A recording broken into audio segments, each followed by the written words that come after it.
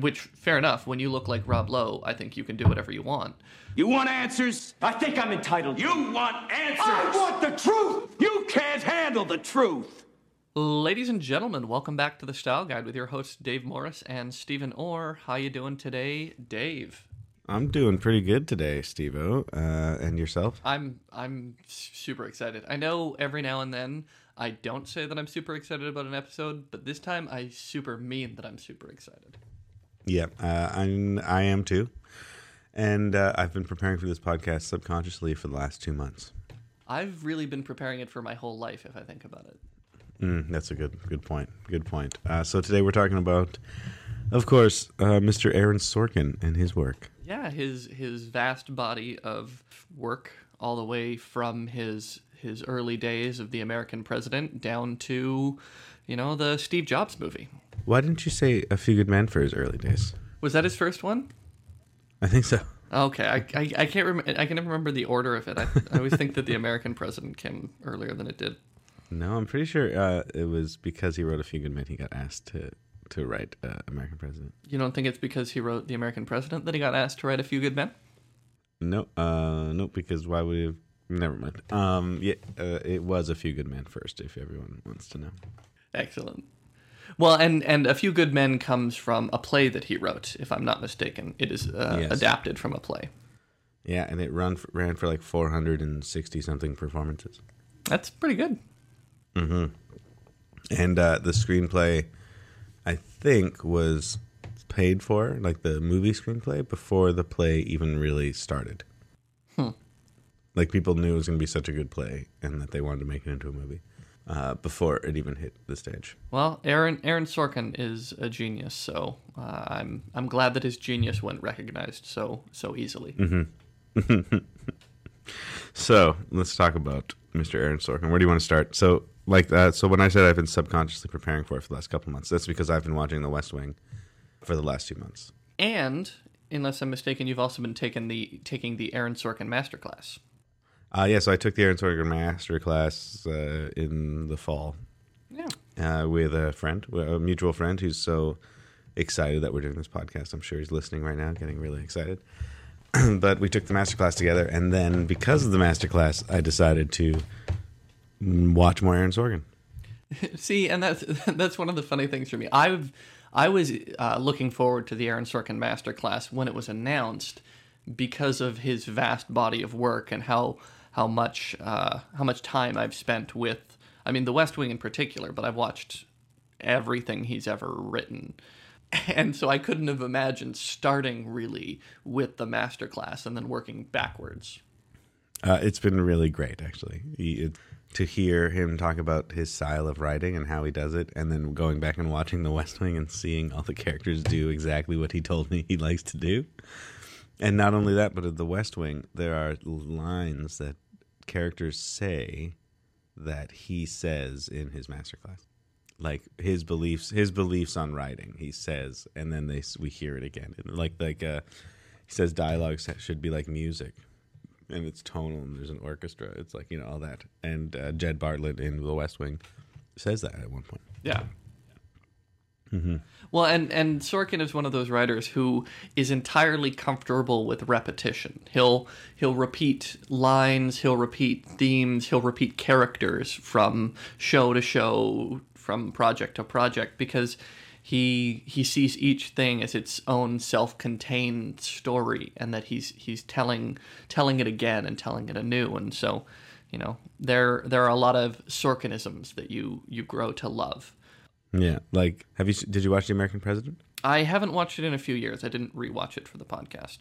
Oh, okay, yeah, because I watched it the other night. Before we even knew we were doing Sorkin, I got it and watched it because I was curious, because I've been watching The West Wing, as I said. Yeah. And watching it again, because it was actually the first Aaron Sorkin thing I ever watched, because I watched it when I was a kid with my family. Right. And it was like a kid, a teenager, on like a family movie night. And all of the characters in The American President are the characters in The West Wing. But that was partially intentional. But it's so funny to watch and see like the Leo character being played by Martin Sheen in in The American President and seeing like the Josh character played by Michael J. Fox. Yeah. And totally just being like the Josh character. That the American President is in a lot of ways the pilot for The West Wing. Like it.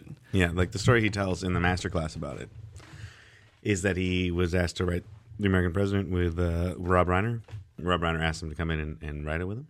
And so he got super excited about it. And I mean, the whole story is Robert Redford was producing it. And called in Rob Reiner, and Sorkin came, and he said he wants to do a movie about a widowed president. And so he shows him like a stack of scripts that people had sent in already that he didn't like. And he's like, you could take one of these and rewrite it. And Sorkin was like, no, I think I'd rather write it from scratch. And so he wrote a 300-page screenplay. And screenplays are normally like, less than 120 kind of thing. Yeah. And he wrote 300 pages, which was way too much. And Rob Reiner was like, that's impossible. And so he cut a whole bunch of it. And what he cut ended up being the beginnings of The West Wing. Huh. That's pretty great. Well, and one of the things that we'll get into is how heavy his scripts are anyway. Like, it doesn't surprise me to hear that The American President was 300 pages. I'm sure most of his scripts are considerably... more ink is spent on them than a lot of other scripts. Yeah, I can't remember what he said, but he said his are usually more. Like, they're usually like 150 to 200 pages. Yeah. When most screenplays are between like 70 and 120. But that's because he writes dialogue, which takes up more space. Yeah, which is the whole reason that the walk and talk style was invented by whatever that director's name is. Rob Reiner. Was it Rob Reiner who invented the walk and talk? In The American President is where we see it first, I think. Okay. Actually, no. Whoever directed A Few Good Men. Okay. No, that would have been Rob Reiner. First. Yeah. Was it Rob Reiner who did A Few Good Men? Yeah. Yeah, and then he asked him to do The American President. Yeah. But yeah, so like he was doing it, and one of the scenes was supposed to be in an office, and Rob Reiner was like, "No, we're gonna put more action and movement into it," and then that's where the first like walking down a hallway talking about stuff kind of came into be. Well, it's absolutely necessary for a Sorkin script to have that sort of action because the characters aren't acting; they're talking. Yeah. Mm-hmm. And much of the script is carried by the weight of their dialogue, but you're not going to watch a 50-minute episode of Seinfeld just straight on. Like, there's got to be movement, there's got to be flow to it. There is as much there's just as much music in the scene work and the cinematography as there is in the dialogue, and so. Mm-hmm. Yeah. So before we get too into his style here, The American President was the first Sorkin thing I ever saw. Right. And then I think I saw A Few Good Men, but I don't really remember it too much until I just rewatched it for this podcast. But American President was my introduction to Aaron Sorkin, which is funny. And then watching his masterclass and realizing that I'd seen Moneyball and The Social Network and that those were Aaron Sorkin's, I didn't even really realize that was the same guy kind of thing, So American President was my intro. What was your intro? Because you're a Sorkin fan. I am a Sorkin fan, and I think that my introduction was The American President as well. The time period in which, like, I don't think I would have seen A Few Good Men. I mean, my parents would have watched it, and I would have been a bit too young for it to have really struck with me. But I remember my parents watching The American President, mm-hmm. and I don't remember loving it or anything, but I remember it as a film. It's one of those films for me that in retrospect stuck with me in a lot of ways, and I think mm-hmm. that's because I came to The West Wing, and then all these pieces kind of come together, and you realize how important other films were for the way you think about stories and that sort of stuff. So The American President would have been my first introduction, and then flowing into The West Wing, which I watched when it was on TV, and then after, again and again and again. Mm-hmm. Mm-hmm. Yeah. Cool. Yeah, because I think my actual introduction was The American President, but then after that, I think I didn't.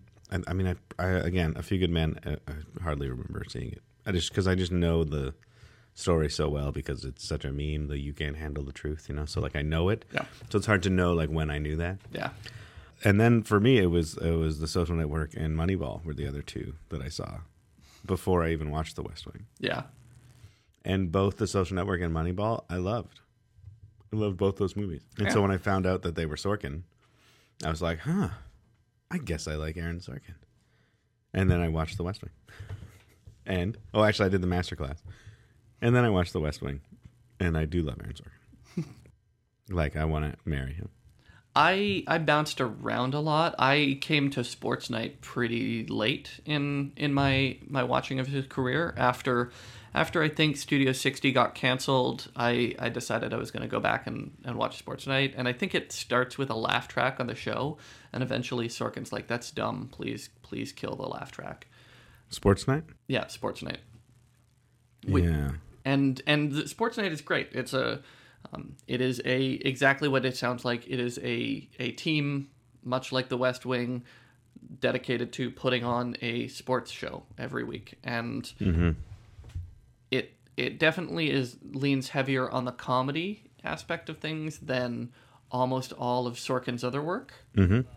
But it's a great show. You see him establishing a lot of what you're going to see, not only in The West Wing and Studio 60, but in The Social Network and Moneyball and Steve Jobs. He's starting to develop his style really firmly for television in that, and I think it's a good show even for somebody who doesn't care about sports.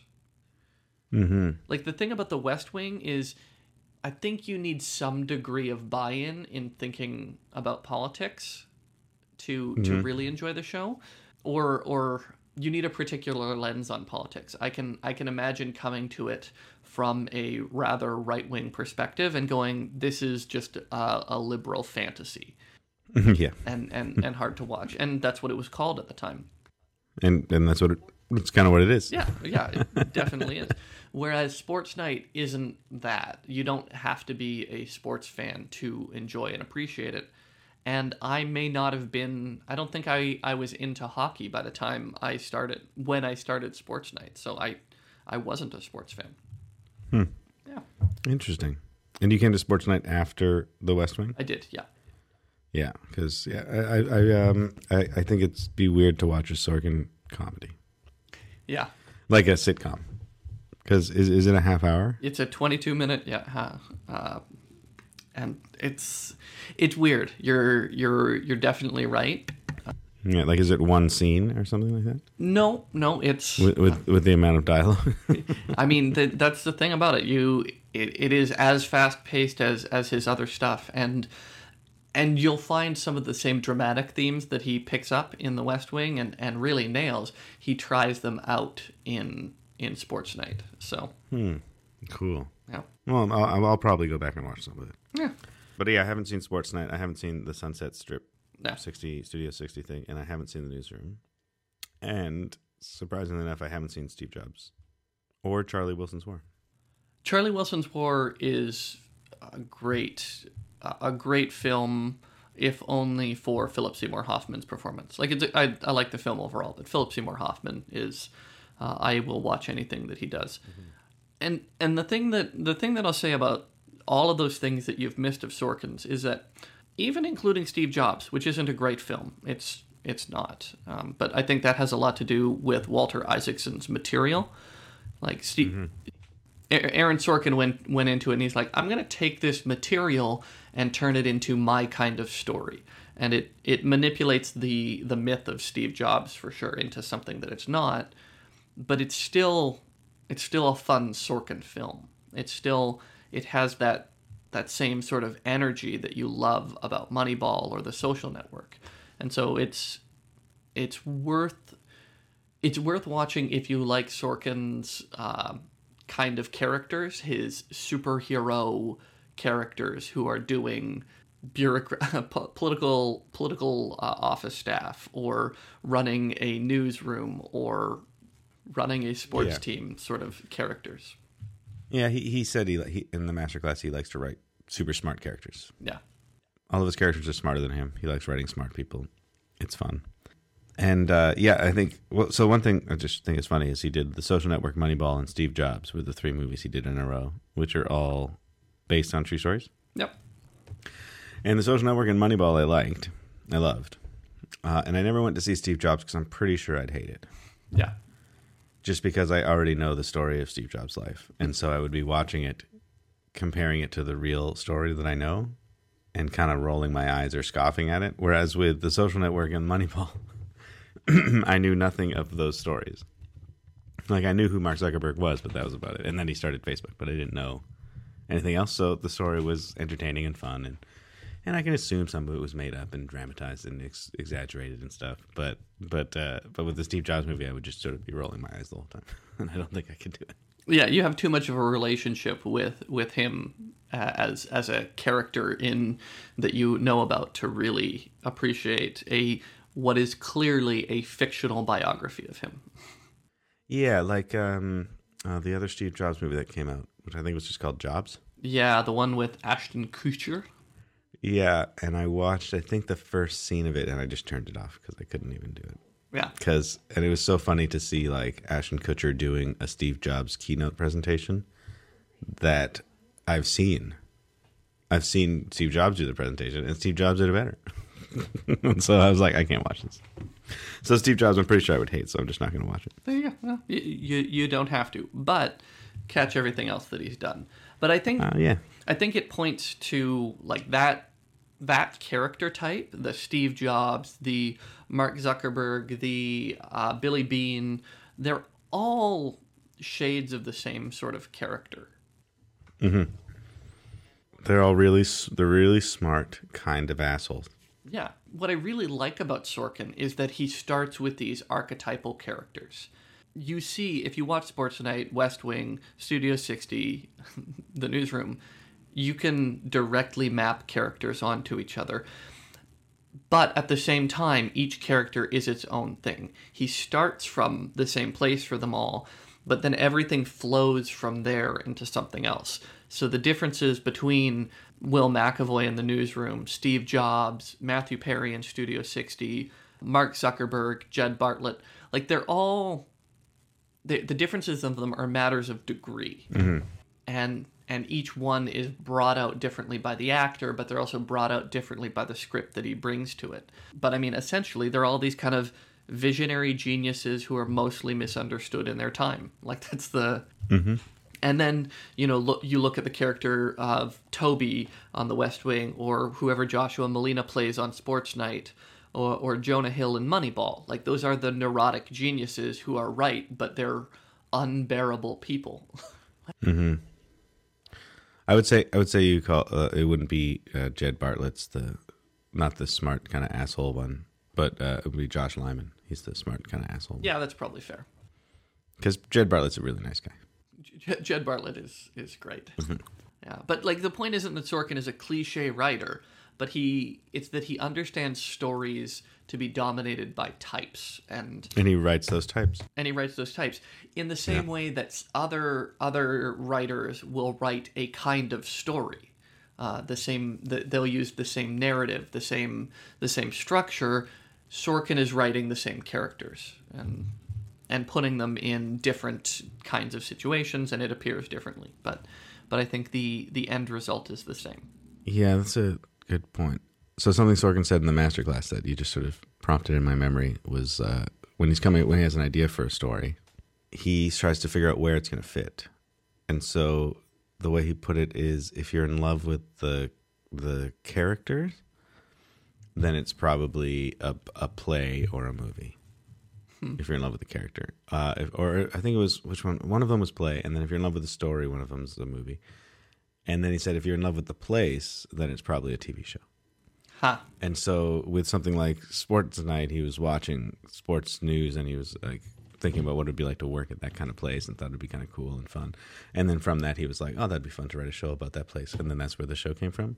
And so, like, The West Wing is about working in the West Wing, and Studio 60 on the Sunset Strip is about working in a SNL, a writer's room sort of thing. So those are about places, in which makes them perfectly for sitcoms or for television shows. Whereas something like, Steve Jobs or Moneyball, it's about these characters. So let's make a movie. Because Moneyball's not about working in, like, the pit at or like in the executive office of a baseball league. It's about this guy changing baseball. Yeah. And same with The Social Network. It's not about working in a tech startup. It is about a guy changing social networks, and so those, because they're about this character and what they do, it's a movie. Yeah. Yeah, but he says he always first tries to make it a play. Well, I mean, you start with the thing you know best and work from there. Yeah. I think that articulating it in that way is such a helpful way for me to think about the West Wing. In that there is the West Wing with Aaron Sorkin, and then there is the West Wing after it, and the West Wing after it is entirely comfortable walking away from the West Wing itself. Yeah, and so let's talk about the West Wing. Can we just do the whole West Wing right now? Because I think that's the most influential work by Sorkin. Most influential, most biggest? It's the one you watched. It's the one, well, I'm just trying to think, is that the one that most people will have watched? You know what? That's hard to say because The Social Network and Moneyball were so big. But I think... I think... Well, we need to devote some time to the West Wing. Yeah, you're right. So let's talk about how great it is. Yeah. Let's talk with Sorkin, because he was there for the first 4 episodes, and then post Sorkin, which was the last 3 seasons. Yeah, first 4 seasons. 4 seasons. First 4 episodes, and then he was gone. Because the West Wing was, and I'm someone that, I'm not a political scientist. I'm not super into politics. And started watching the West Wing and enjoyed it immensely, even though I don't really care much about American politics. Because the characters in the show, and not only that, but the dialogue in the show and how the characters interact with each other is so entertaining that it does feel like you're watching or listening to an orchestra or something, by how well they say everything they say. Which is the point I wanted to make about his dialogue writing. That, again, he talks about in the masterclass as well. But that he doesn't try to write characters that sound like people. Yeah. Like, you said this before, his characters are always kind of these geniuses. But, like, he doesn't write characters that sound like people because he doesn't want their dialogue to sound like normal conversation. That's not exciting. He wants it to sound like dialogue, and really good dialogue. And so he writes it like music so that it has crescendos and it has a rhythm to it and it has all these wonderful sounds. And that's why there's so much repetition, and he intentionally puts in mistakes and stutters so that it has like a feeling of rhythm to it. He doesn't write it to sound like how actual people talk, because that's not very nice. And the West Wing is just full of that. Like, people say things that there's no way they'd just be able to just say that and recall and remember that information. But who cares? It makes really good dialogue. Yeah, it's... In some ways, this brings me back to one of the earliest episodes of the Style Guide that we did with David Mamet. Yeah, totally. And there's something... Mamet wanted characters who felt like real sort of workers, right? Like the... Blue collar, yeah. Yeah, the blue collar worker. But his characters... They might rhyme with what a blue-collar worker sounds like, but they don't actually sound like a blue-collar worker, No. It's too beautiful, the dialogue. And that's something that I think Sorkin really embraces in his writing. He's just like, I want the beautiful dialogue. That's more important to me than some bullshit authenticity. Yeah, well, and everyone knows they're watching a TV show, so make it a good TV show. Don't make it seem like real life. That's boring. Why pretend at something that you're not? This is, and that points to a couple of the episodes of The West Wing that I'm like, ugh, they're terrible because they kind of pretend that they're not a TV show in different ways, and I think what works so well about those first 4 seasons is that Aaron Sorkin is just proudly on display this TV show, these characters, and it is a TV show, and they are characters, and so deal with it. Yeah, and we're telling stories, and guess what? Like, we're just gonna walk down hallways while we get this information out, and you're gonna be okay with that. Yeah, because you want to hear the story, and he's right. We do, and we did want to hear the characters talk. We wanted to hear the funny jokes they make and the repetition lines they make, and it told some great stories. Yeah. So yeah, this is my thing with the West Wing and post Sorkin, because I think you warned me that he leaves the show, right? I did. I think. I mean, if I didn't, someone must have. Someone must have. Maybe it was our friend Jeff who's listening right now going like, I'm so excited they're talking about Sorkin, but they're forgetting so many things. But so pre-Sorkin, I could hear Sorkin in everything. Every line was wonderfully rhythmic and poetic, and the stories were all about writing and writers and messaging. Mm-hmm. And then post Sorkin, which he led into with the president's daughter getting kidnapped, right? And all that, so it became like a much more dramatic show. But post Sorkin, there's a few episodes in season 5, the beginning of it, maybe the first 10 or so, where they're trying to ape Sorkin a little bit. And you see the classic thing that I think of with The West Wing that makes me go, that's a Sorkin thing, is two people are talking about something in one room, and someone asks a question like, do you know what the average rainfall is in Vancouver? And then they give an answer, a perfect answer. And then they leave the room. And then the person that just found out what the average rainfall is leaves the room and says to someone else, hey, did you know what the average rainfall was in Vancouver? Like he wants to tell them. And then the other person they're talking to tells them the exact same answer, right? Like word for word. So like this kind of everyone knows the exact same thing and they say it in the exact same way kind of thing in different areas. It's such a Sorkin thing to do. And in the first bit of season 5, you can see them trying to do it, but it doesn't feel right. It doesn't feel like Sorkin did it. It's too obvious. You know, like it feels too on the nose. And then they just kind of abandon it and get more into political drama. Yeah, and I don't even need to watch that first episode of season 5 to get the feel that Sorkin's gone. Season 4 ends with the episode 25, which is about the 25th Amendment to the Constitution. Season 5 begins with episode 7AWF83429. Yeah.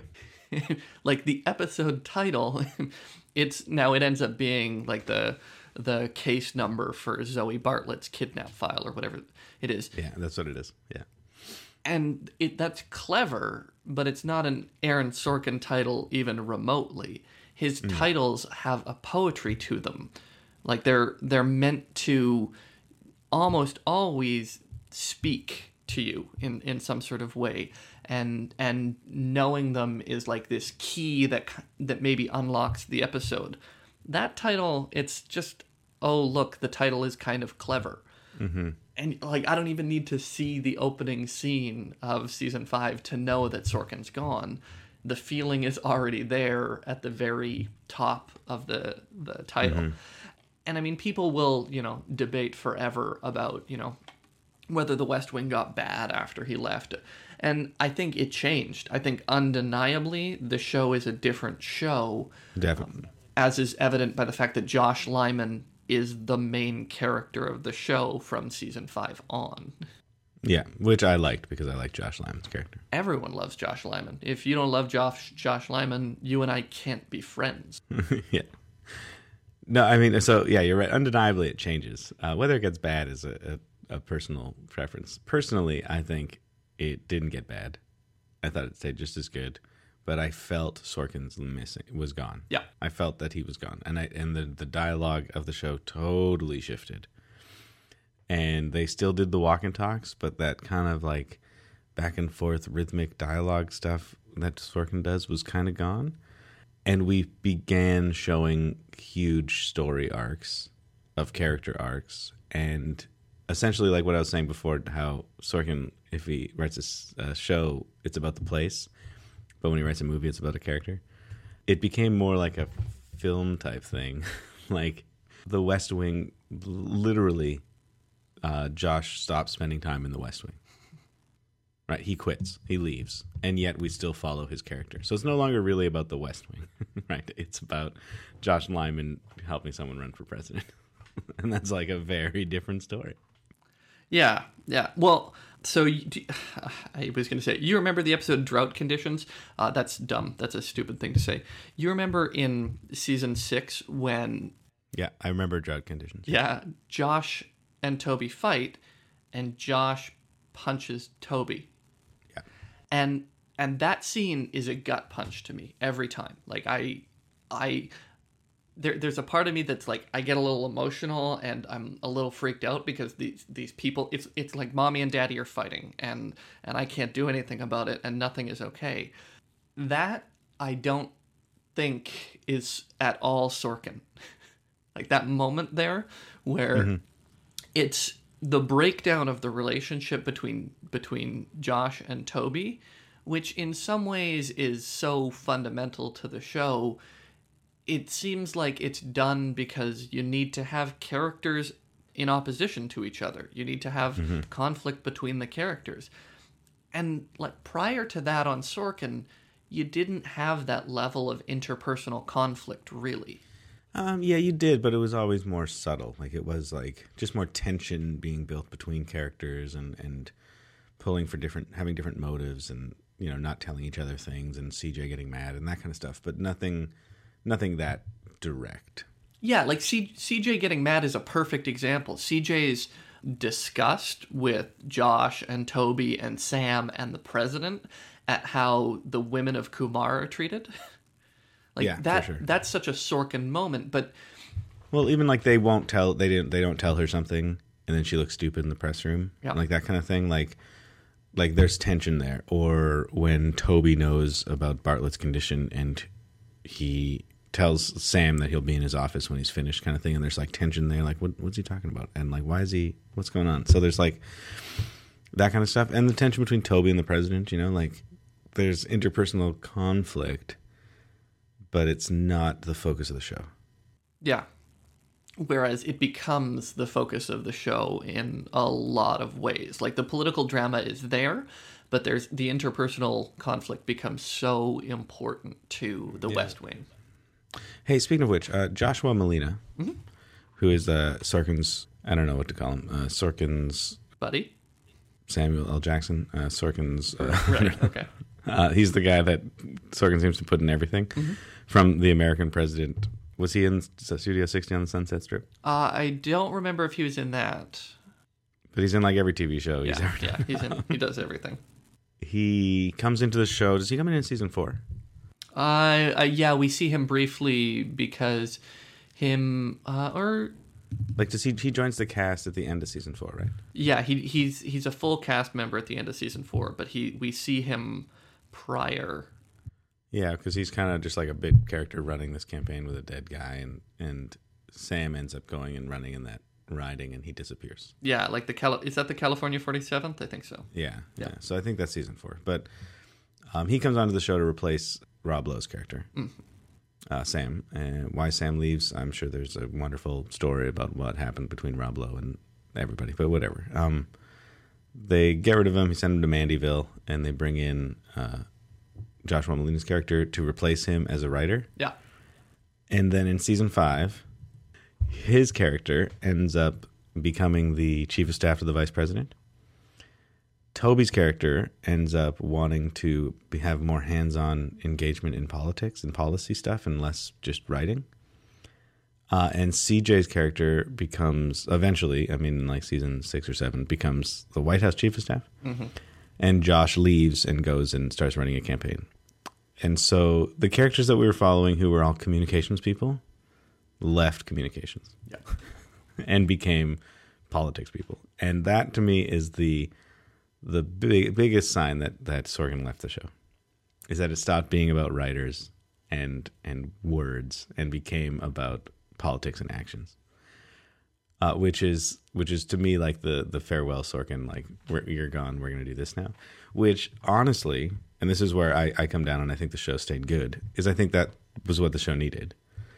But it changed drastically in season 5.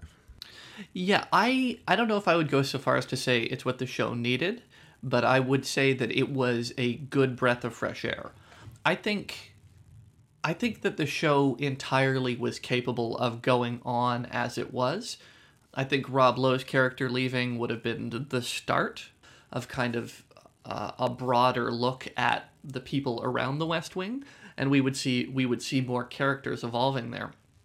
But I think Sorkin would have been able to take it into interesting places still. But I also happen to know one of the reasons why Sorkin was was done with the show was he was writing everything by himself. Yeah. And that frantic pace can't be kept up so long. So Definitely not. I think that Sorkin could have had ideas that would have continued the show. Yeah. I also think he would have died if he had continued trying to write 2 or 3 more seasons of The West Wing. So I'm glad that he stopped, if only because then it let us see where else he could go, and it let the show go in a different direction and play with new and different things. Mm-hmm. No, so the reason I say I think the show needed it is because any TV show that goes past 4 seasons or 3 seasons, I don't know, pick a number, any TV series that runs for long enough needs to change drastically as it goes on. Otherwise, it just starts like it just you start treading over the same ground, right? Yeah. Like I think what's a show? So like Angel. Yep. Angel did a really great job of changing it over the seasons, where they Yep. move out of the detective agency and then they eventually end up like in this old hotel that they've taken over and stuff. And it's like they things change so much and it grows so far. So that when you're watching it, you don't feel like you're watching just another detective story. Yeah. Unlike the television series Castle, I'm referencing some really hit shows here. Castle, which ran for like 8 or 9 seasons, and after the first 4, it's like, okay, how many more times can they be on a case, kind of falling in love, and him using his writer skills to solve it? Right? They need to change it, and they never did, and that's why that show kind of got canceled eventually. And so I think what they did with The West Wing and changing it into this much more dramatic, like the last 2 seasons are essentially just the same story, right? The entire arc of the election, yeah. Yeah, like it's Josh getting him to run in the primary and stuff, and then season 7 is him running for president. Yep. Yeah, so it's like all that kind of big story carries the whole thing forward. Yeah. And I thought it was great. I thought it was a great little story. Now, one of the things that for me is interesting about that is we've actually never seen Aaron Sorkin need to reinvent himself in the middle of something. His shows have never lasted that long. Yeah, because all those other shows didn't go past a few seasons. Yeah, I think The Newsroom got 3, Sports Night got 2, Studio 60 got 1, and one of the things is like that allows him to start off fresh at the beginning, which for a TV show that works and it's fine. But I think you're right. After a few seasons, the show needs to do something different to A, bring in new viewers, but A, keep those who are but B, also keep those who are further engaged with the characters. And Sorkin was never challenged to do that, and so. Well, I think it's a pretty standard thing in Hollywood, if I'm not mistaken. In that TV series, the creator of the show leaves after 2 or 3 seasons. I have no idea whether it's common, but it seems like it is. Yeah. Yeah, like they get replaced by someone else who just becomes the new showrunner, and then they just run the show forever. And I think part of that is just because of what you're saying, that like Sorkin can't, the pace that he's writing at and what he's writing, he's going to run out eventually, of fuel.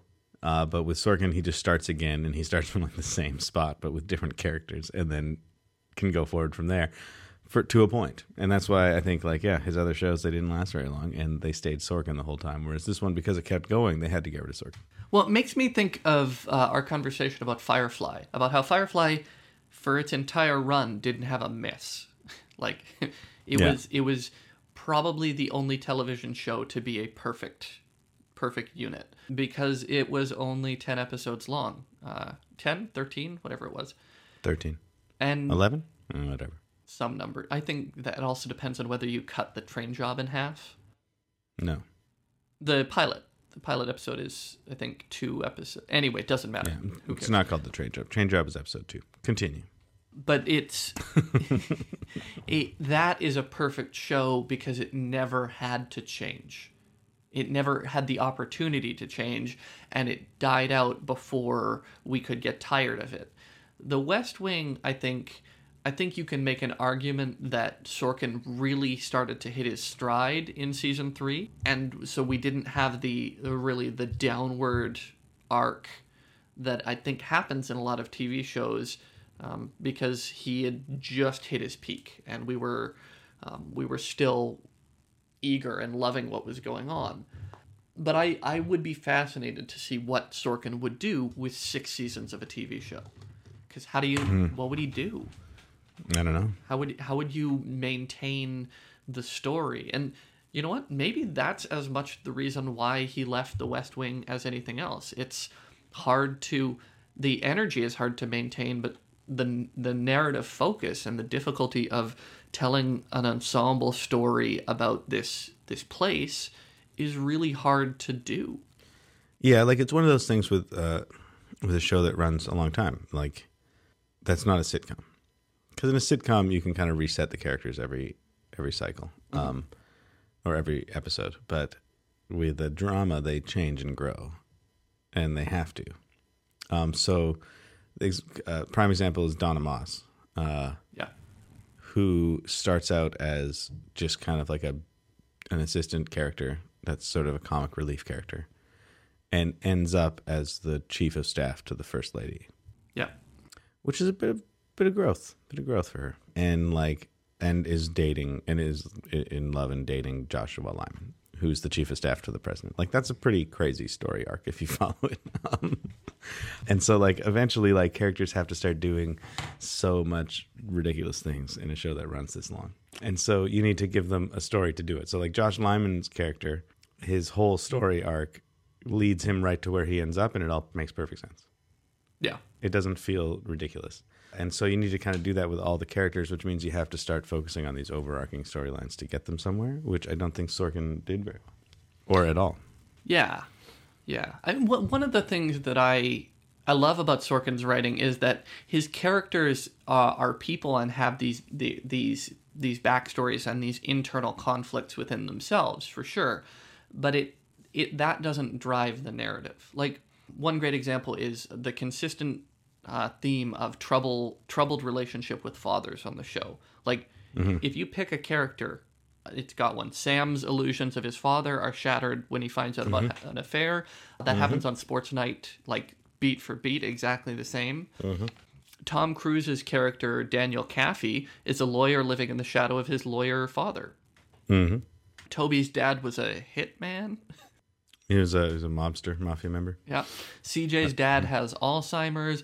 Leo's dad committed suicide. One of the characters on Studio 60's father resents him because his brother died serving in Afghanistan, and he's just a comic who tells jokes. Jed Bartlett lives in the shadow of his father who abused him. Yeah. Charlie's dad left. And then this gets inverted a little bit with Moneyball, where the dad is a divorced but stellar father. But then look at Steve Jobs, which is all about how a messed up father his character of Jobs was. And all of these things are, I would say, they're character arcs that get played and for beats throughout the seasons or throughout the entire movies that they're in, but they never drive the show. Yeah, it's always just that character's backstory. Yeah. CJ references her dad and his Alzheimer's a few times throughout the show, but it's never...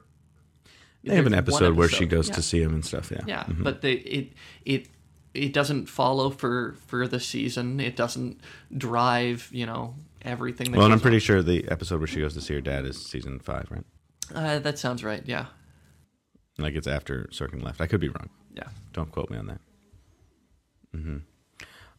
Cool. So can we jump back, because we've hardly talked about A Few Good Men.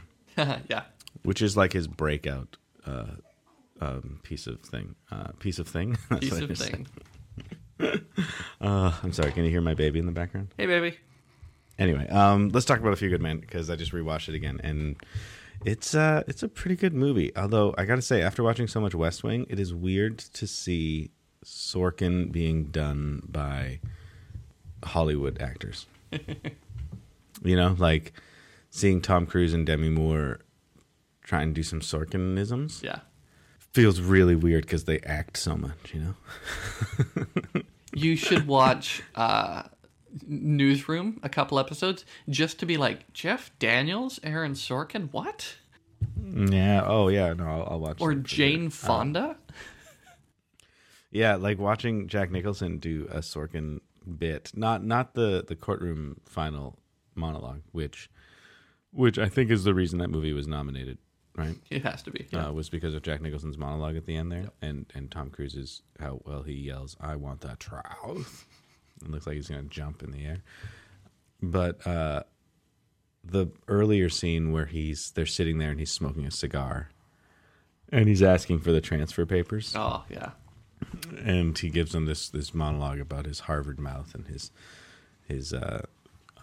bad word white uniform, and that whole thing is like such a Sorkin-y kind of reply, like this character just being really clever and insulting.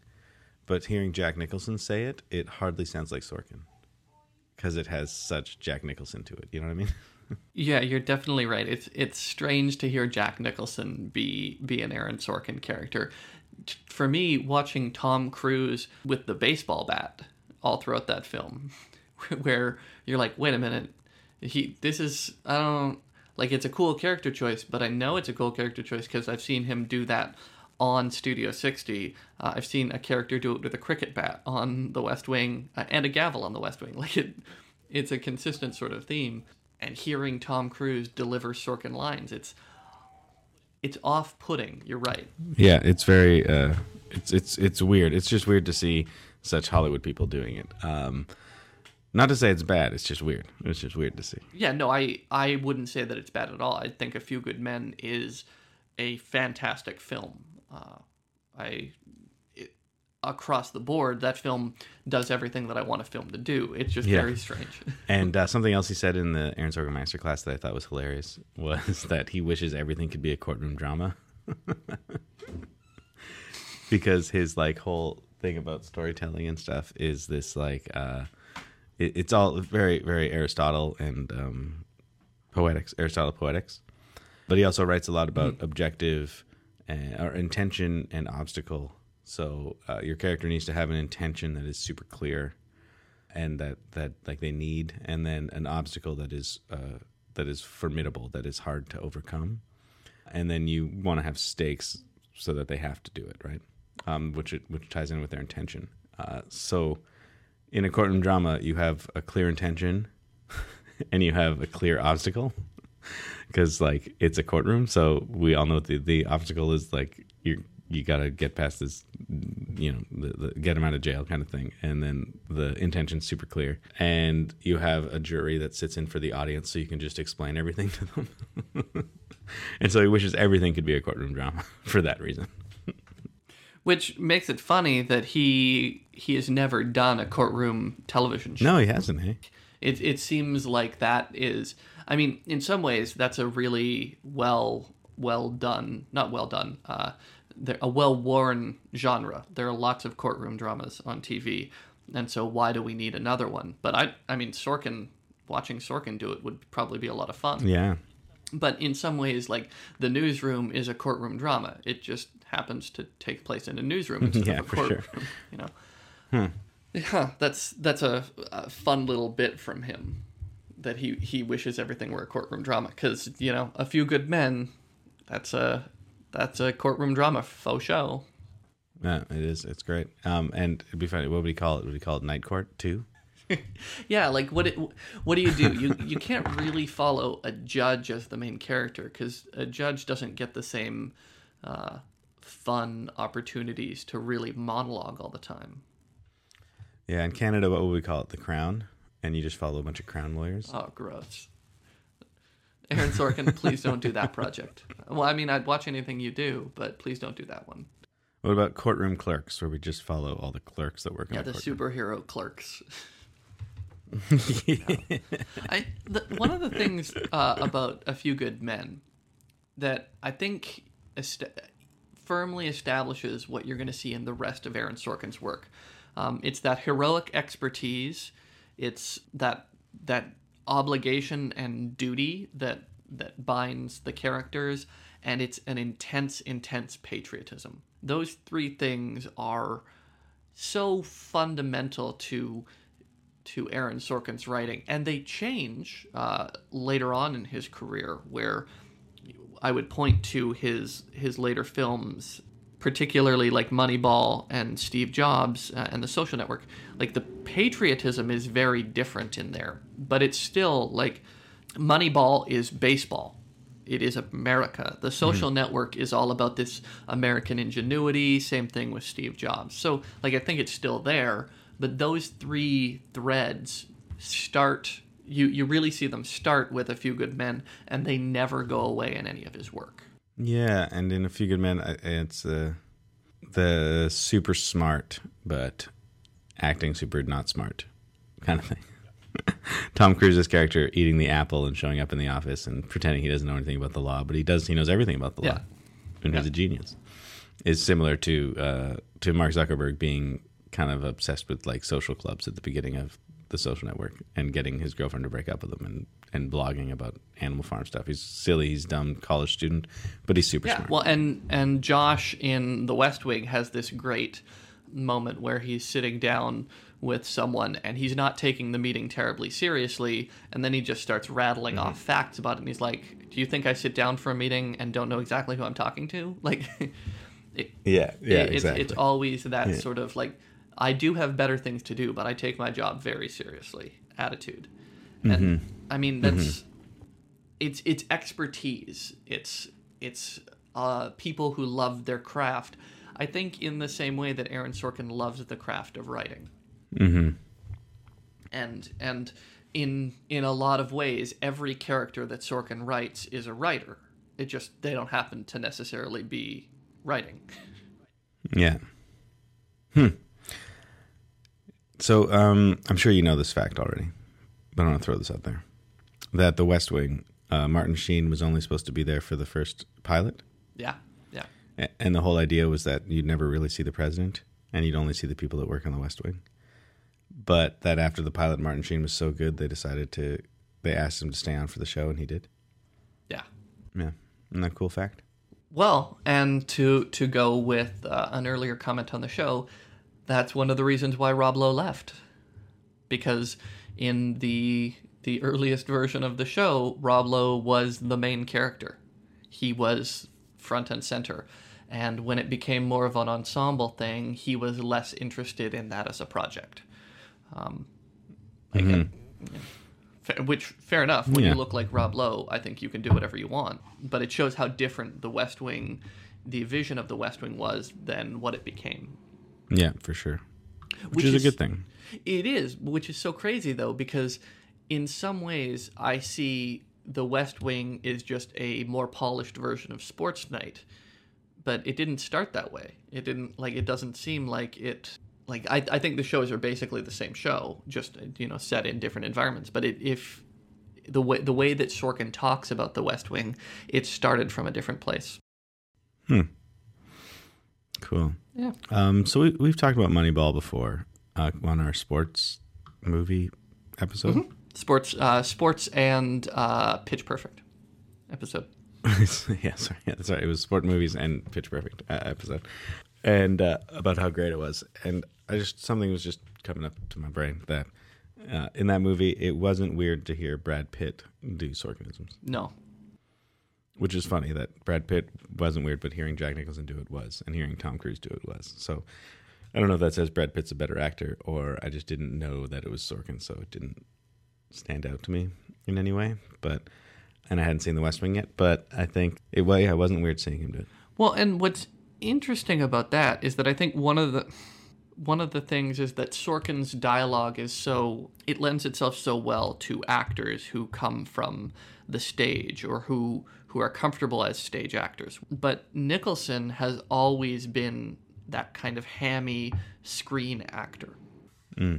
Like that, the character that he plays there is very similar to the same character his Shining character. Yeah, he's Jack Nicholson. He's always Jack Nicholson. Yeah, and I don't think it's funny to imagine that Jack Nicholson would be able to be anyone else's character, because he's not. Even though he's got Aaron Sorkin's words in his mouth, he is 100% Jack Nicholson. Whereas Moneyball is Brad Pitt, but it's Brad Pitt speaking Sorkin, and it sounds Sorkin-y. Yeah, and Brad Pitt does try to get rid of his Brad Pittiness as much as he can. Brad Pittiness, that's a great turn of phrase. Yeah, the Brad Pitty. Whereas, yeah, Jack Nicholson is just so always Jack. He's like a Bruce Willis. Yeah. Sorry, Bruce Willis is like a Jack Nicholson. Whatever, however you want to say it. But neither of them is a Keanu Reeves, so it's fine. Nobody's a Keanu Reeves. Not even Keanu Reeves. Cool. Anything else you want to talk about? Because you've seen some of these episodes, or these shows that I've never seen. So I'm going to throw it over to you for a sec. Yeah, well, I mean, one of the things that I consistently appreciate about Sorkin is how much he loves the ensemble. I admire that so much in his writing, how he writes a group of people who work together to achieve this whatever it is that they're doing, whether it's running a country, whether it's running a newsroom, whether it's putting on SNL every week. It's a bunch of people who come together to do something greater than themselves. And yet at the same time, he also writes Moneyball. He writes The Social Network. He writes Steve Jobs, which are about individuals who are great despite the people around them who are interfering with their greatness, despite the weight of the world. And it's so fascinating to see the differences, because even though I would point to seeing the same sorts of characters in The Social Network and the West Wing or Studio 60, those are two very different storylines when it's the one genius who can do anything and the ensemble cast that come together to do something. And that's always just been fascinating to me, because I would imagine that it would be easier, like you would do one or the other as the writer and not tell both stories equally well. Mm-hmm. Yeah. Yeah. I like Aaron Sorkin. I like him too. One of the things. Oh no, sorry. Yeah, I do have a question for you, but yeah, go no, shoot, because I'll save that for my final thought. Cool. So here's a question for you, because you're more familiar with a lot of his work. And I tend to haven't. I mean, I haven't given it too much thought, I guess. But Sorkin writing women. That was going to be my final thought. Because he gets a lot of criticism for his inability to write women, which I found to be kind of interesting, because I almost like... Okay, so in The American President, we meet, what's her name? Sydney, the character that dates the president. And she's a super smart and capable and amazing woman. So I don't see that as like him writing a bad woman character, because she's not just a woman character. His romance scenes are weird, because it's like, let's do this, Mr. President. You're like, okay. But so that I can see where that's kind of weird. He's bad at writing make-out scenes.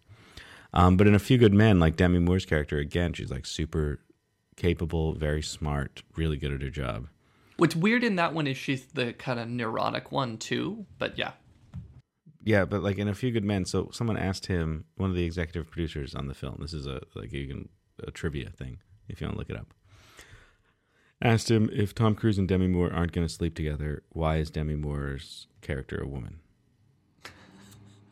And Sorkin's answer was, because women have roles other than just sleeping with Tom Cruise. Which to me is like, yeah, so he's writing a nice, strong woman character because he wanted it to be a strong woman character. Why not? Why does it have to be just a love interest? And so it's almost like part of Aaron Sorkin is like, he writes good women and he writes really strong women. And then there's all this criticism that he's so bad at writing women. So is that like, where is this cognitive dissonance or something happening? Like where is it that he is terrible and good at writing women? And you're more familiar with all of his work, so I don't know what the other characters are like in like the Newsroom or Sports Night and stuff. But shoot, I think that Aaron Sorkin writes some of the most powerful women that I've seen on TV, but he writes terrible romances, and not the Donna Josh romance overall is a great romance, but his romance scenes, his love scenes are often just atrocious. Because, like in The American President, there's some of them that are cringy. Like, you feel a little uncomfortable watching it. And I think one of the other things is that his relationship to feminism is fascinating to me. Because I think, in most of his TV shows anyway, feminism as a topic of conversation comes up in some way. But he usually has the women who are the ones expressing disdain for feminism, and the men who are defending it, often in a poor sort of manner. Yeah. And I think that you could see that as a weak portrayal of women, but I think that's a mistake, because every single character who says those lines, who decries the feminism, the trend, or the trend towards feminism, they are very strong female characters who are fantastic characters, who are well thought characters, who are independent characters who don't need to be in a relationship with a man to be okay. It just, every now and then they say something that makes you cringe at the terrible writing of it, or the inability to really understand what a relationship is like. So I don't think that Aaron Sorkin writes bad women. I think he writes bad relationship scenes.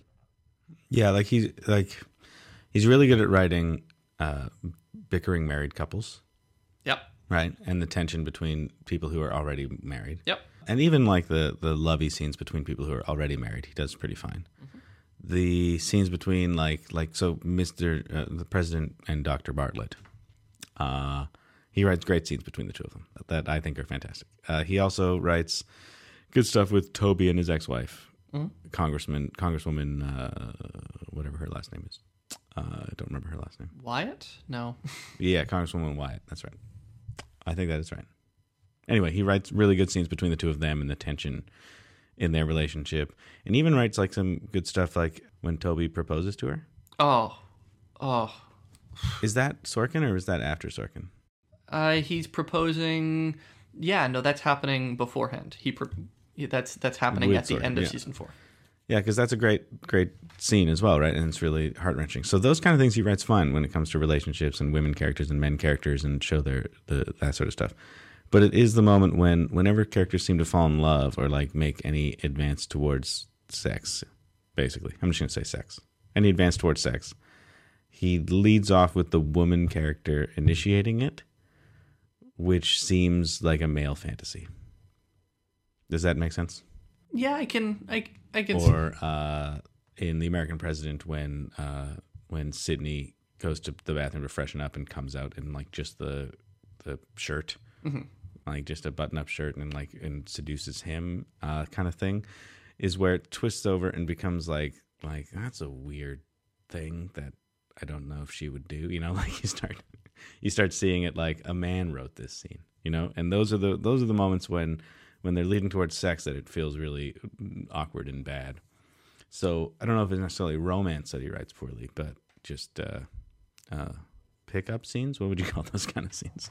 Seduction scenes? Yeah, no, I think you're right. And some of the other flirty scenes, like some of the Ainsley Haynes stuff is stuff is a little. It's not great in that regard, but at the same time, one of the things that I really appreciate about The West Wing is that I watch The West Wing and I see Ainsley and Sam having a relationship on that show. When I watch it, I'm fairly certain that they're in a relationship at some point during the show.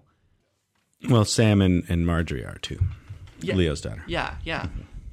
And that one's definitely more explicit than the Ainsley one, because the Ainsley one, you never hear a direct reference to them sleeping together. But I'm almost positive that they are, as I in the way that it was written and the way that it's acted.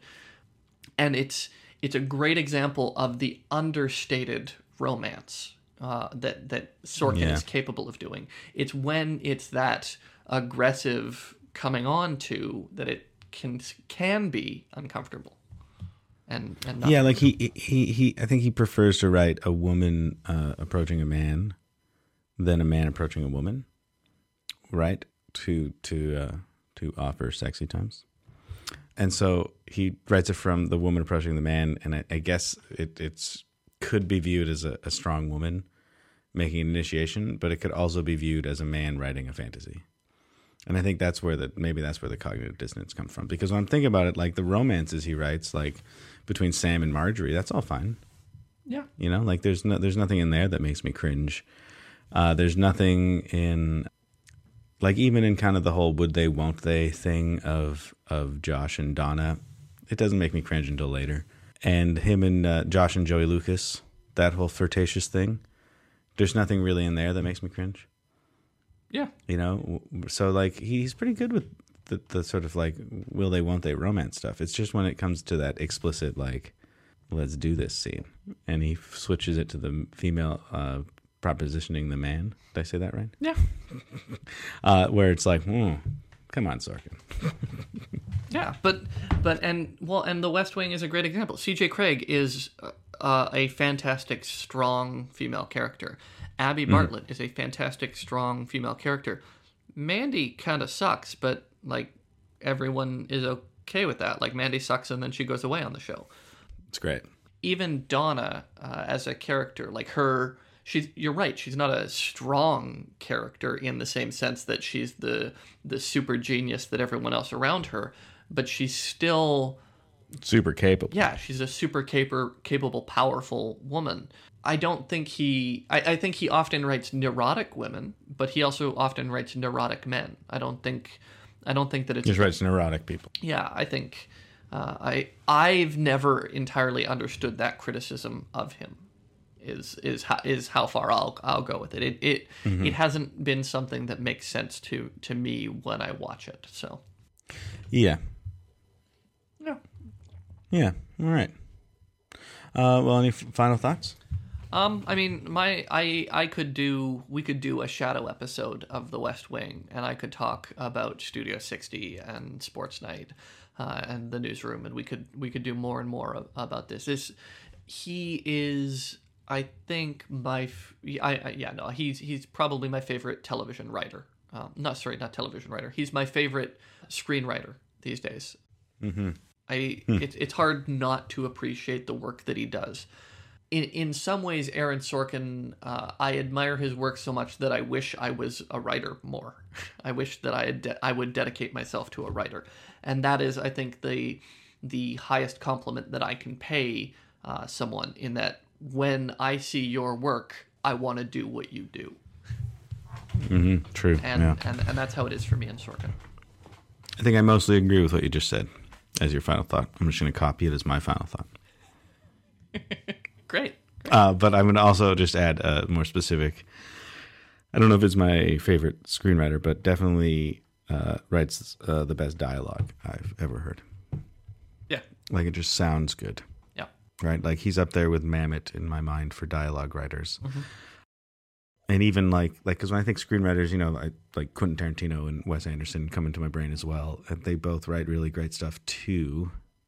But Sorkin's back and forth dialogue stuff is just so fun. It's so fun to listen to that I think he writes my favorite dialogue. Yeah. I think Sorkin, Tarantino, and Anderson are the three writers working today who make me want to be writers. Mm-hmm. Yeah. But what's fascinating about Sorkin is that he is just a writer.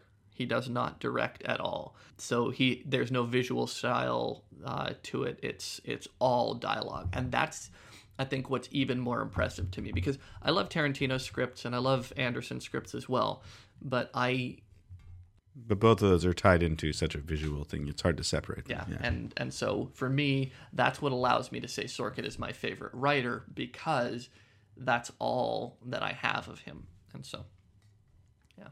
Yeah, and it's funny because it makes me think of like when I watched Moneyball, and I think I watched it like 4 times in like a couple days because I just kept putting on and listening to it in the background because it was so cool, and not even really realizing all this Sorkin-y stuff about it when I was watching that movie, but I could just put it on and just watch it. And same with The Social Network. I watched that movie like more times than I should have, probably.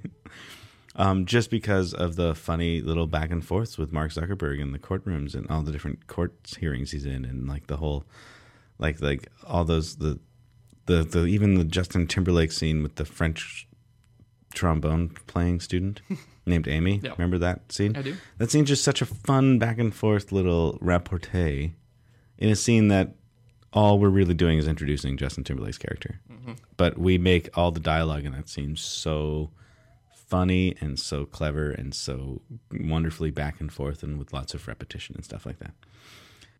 So yeah, that's my final thought. I'm going to stop there. Great. Well, thank you for letting me do this episode, Dave. I know you wanted to do it, but I still have to thank you because I love talking about Aaron Sorkin. Hey, one last question. What's next? What's next? I'm sorry, I didn't mean to take that away from you. Like, It was perfect. It was perfect.